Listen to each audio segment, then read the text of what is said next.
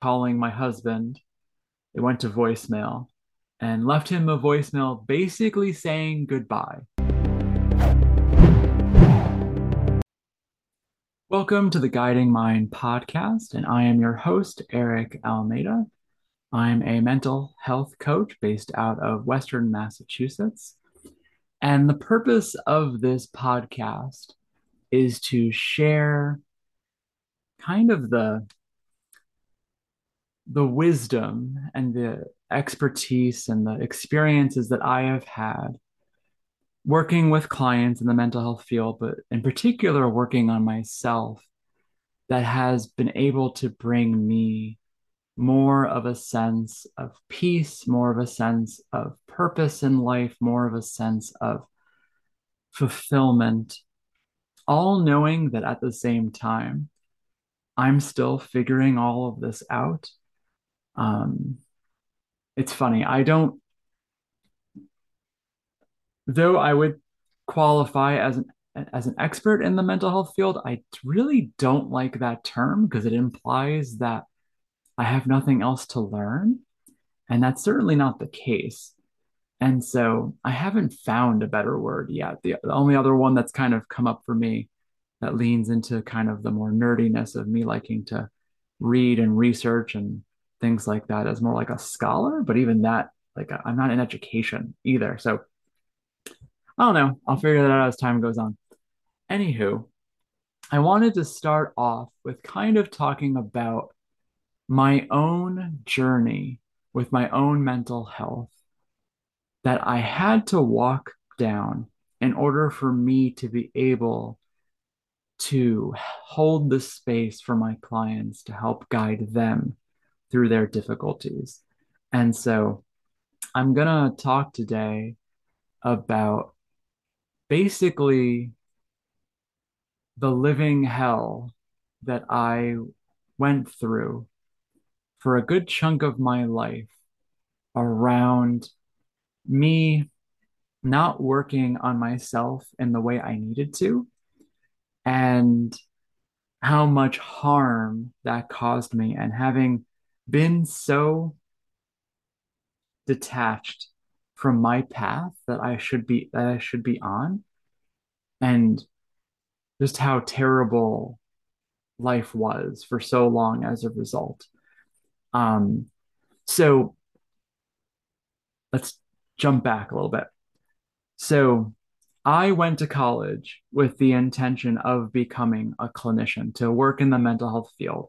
I was always drawn to the mental health field for the curiosity of understanding how people work, for the curiosity of understanding how I work.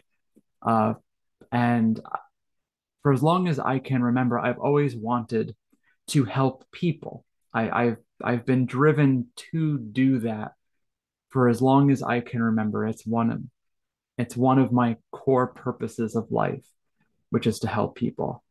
And even back then, being as lost as I was, I always gravitated towards wanting to help people in some capacity. And when I graduated from college with my bachelor's in psychology, I started working in the field. I was working at a residential program for children. Um, my fancy title was I was a substitute Milu counselor, which sounds all fancy. It's basically a glorified babysitter for people who've been committed, um, children in particular, and at this particular program. And so these were essentially kids hadn't who were beyond outpatient treatment, but this particular facility wasn't a full lockdown facility like you'd see in like a hospital or anything like that. It was more kind of like a prep school kind of thing, there was the teenage boy house, the teenage girl house, the young kid house. They had their own school and stuff like that. It was if you were a kid and you had to be committed, you wanted to be committed there compared to like a more lockdown facility that you might think of if you think of like Girl Interrupted or One Who Flew Over the Cuckoo's Nest. That's more like institutionalized. That wasn't this. And I did that for about a year or so. And even though I wasn't intimately involved in their mental health processes, because I was just the babysitter. They had therapists who did the more heavy lifting on that side. I realized very at that time I wasn't ready to hold the space for having a client with their own mental health needs because I had too much of my own shit. And so I knew back then, so this is 22 years old, that I needed to do work on myself. So pat on the back that I had that self-realization, but I did what most people do, and I ignored that for 15 years. I I was too scared to deal with my own issues. I was petrified of what was there, and I thought I could just limp along through my life, which I did for a very long time, thinking I could deal with, doing little things here and there to try to keep things from being terrible, but certainly being very far from my full potential, being very far from the path I even should have been on. And so, I walked away from the mental health field knowing I wasn't in a place to do that kind of work safely for myself or for my clients. And but I stayed in fields that were helping people. I stayed in customer service for essentially all of my working career. I went into hospitality, working in hotels for quite some time, and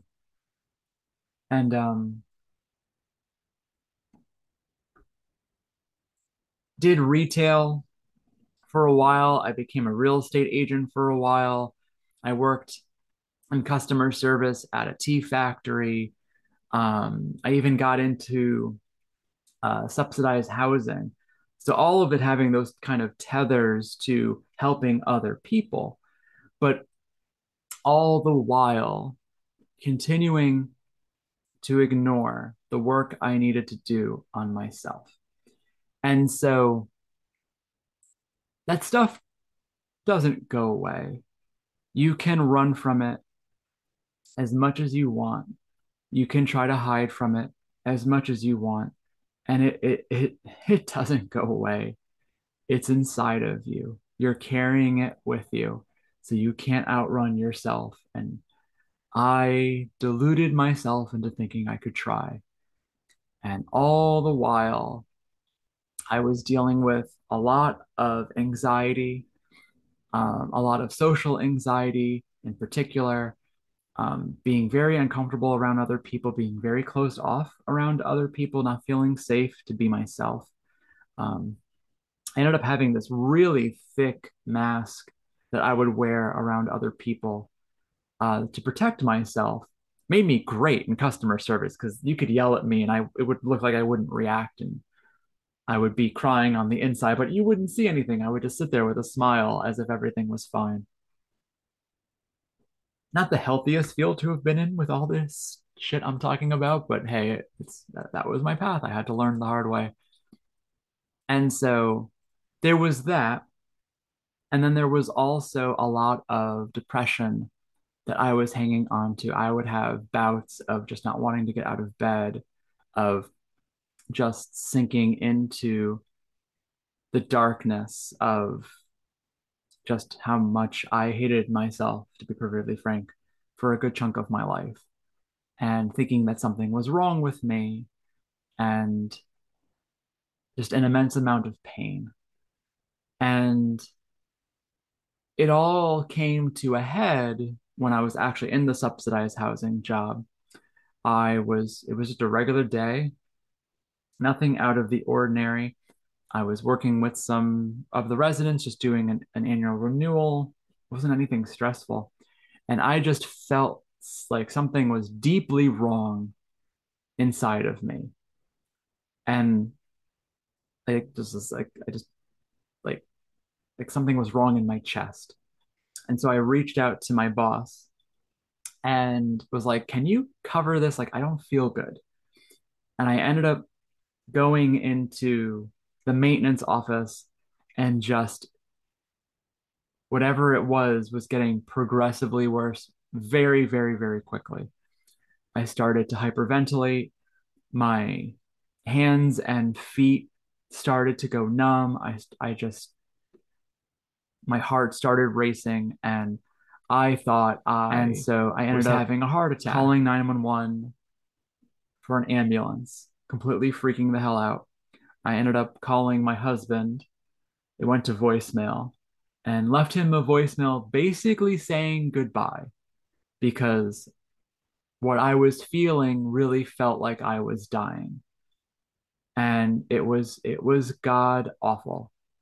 And the last thing I remember after leaving the voicemail to my husband was putting my head on the desk in the maintenance office and then kind of just, I don't know if I passed out. I don't know if I just lost time. I don't know. Um, all I know is that the next thing I remember is the paramedics coming in, identifying themselves, confirming who I was, asking me how I'm doing, me telling them that it's really bad. They put on like the oxygen little clip on my finger. They put on like the blood pressure cuff on my arm, and they were examining me, asking me what was going on, asking me what I was feeling. And they were like, okay, we've got good news and we've got bad news. And they're like, the good news is you're not having a heart attack. The bad news is you're having a panic attack. And I'm like, shit. And so they were nice enough to stay with me, to calm me down, and for the panic attack to eventually end.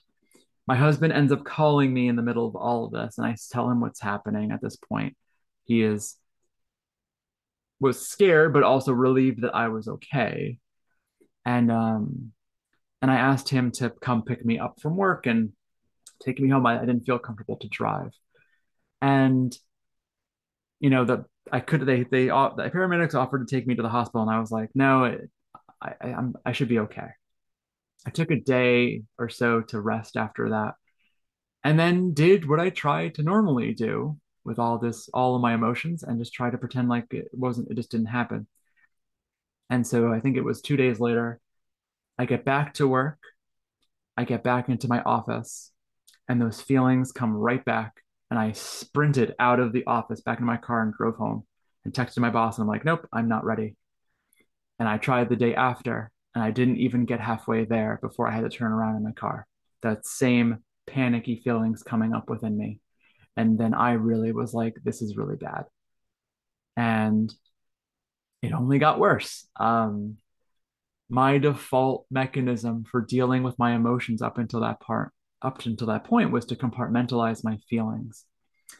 And I ran out of compartments. I had filled my mind with all these unresolved emotions from my past, and my mind was full. And my mind and my body were saying to me, no more. You got like, there's no more room at the inn. Deal with this shit. And so it got worse. I ended up requesting a medical leave from that job because I couldn't even get myself to go.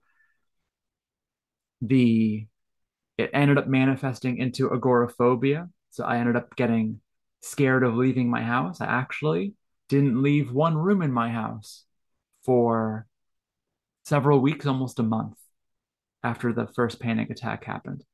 And I would just be in that room, alternating between deep depression and hysterical crying and just panic. And my husband had just did his best to support me, which he did beautifully, but I was a hot mess. And he was kind of like, I don't know what to do. I don't know what to say. And I don't know what you can do or say. I'm just freaking the hell out. And so I reached out to a colleague of mine that I knew who was a therapist. And I reached out to her. Her name is Sarah. And I'm like, Sarah, this is what happened. It's really bad. I need your help. And can we work over the phone? And she's like, nope, that's fine. We started working together over the phone at first, and then started moving through what I had experienced with the panic attack. Um, Slowly got comfortable to go to her office. Took, I think, a couple of weeks, a couple of phone sessions before I felt comfortable going to her office, and kept working on myself, kept working on myself, and just started to one at a time open up these compartments of things. So we started with the panic attack because that was the freshest stuff. But then it was, opening up the compartments of me being bullied as a kid, all through middle school, all throughout high school, and just not feeling safe to be myself. You know, I graduated from high school in 2003, so my formative years were the late 90s, early 2000s, and that kind of way with came to school. And back in those days, calling someone who was a nerd or who was a geek or whatever, or loser, calling them gay was the norm. That was just how the world was back then. And me being a closeted gay kid and me not understanding what it even meant to be gay, having no exposure to my own tribe at that point, had no idea what was going on with my own sexuality, but then to be targeted using those words, against me, you know, gay and fag and queer and all that kind of stuff, which a lot of them have been reclaimed by the community. Kudos to the community now. But this is, we're talking over 20 years ago. It caused a lot of damage around my comfort with myself. And, so that was a lot of boxes we were opening. And then a notable box that we didn't get to for quite some time. It was towards the end of my work with Sarah. So about maybe a year after, close to a year after my work with her, we opened the box of me almost committing suicide at the age of 19. Um, I was in college. It was one of those random 3-day weekends in the fall. I forget what holiday that is. One of those Columbus Day veterans, one of those 3-day weekends you get typically. Most of my closer friends went home. I was still there with some other, you know, dorm mates that I was thought were my friends, and apparently they weren't. A lot of really cruel things were said to me that kind of reactivated a lot of that shame that had not been processed at 19 at all from high school and middle school. And the idea that that would never end, that torment and rejection would never end. I ended up wandering the campus of the UMass Amherst campus at 2 in the morning, deciding between do I commit myself at health services or do I kill myself, and not knowing what I would do or how. And somehow I didn't do either. I swallowed that pain and just kept going. And that was a difficult box to reopen, but to process and to let it go. And, but we did, one box at a time, one trauma at a time, one experience at a time, one belief at a time. And all the while, I got better and better and stronger and more confident. And I found beliefs about myself I didn't know I was living and were able to dismantle them and take them apart. And I found a level of peace in myself that I didn't know was possible at all. I thought I would be carrying that pain and that torment for all of my life. And I was able to let it go. And I will always be eternally grateful to Sarah for helping me through that. And after doing that work on myself, I became ready to do it for others, to have left, to have crawled out of my own hell that I lived in, that I chose to stay in for all of those years. And I'm very particular to say I chose to stay there because I knew it was bad. I knew I needed to do something to change this. And I chose to stay because at that time I didn't believe I deserved better. Depression's fucked up that way. It'll do that to you.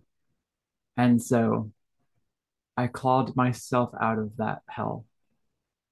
And now I feel contentment in a way I didn't think could be possible.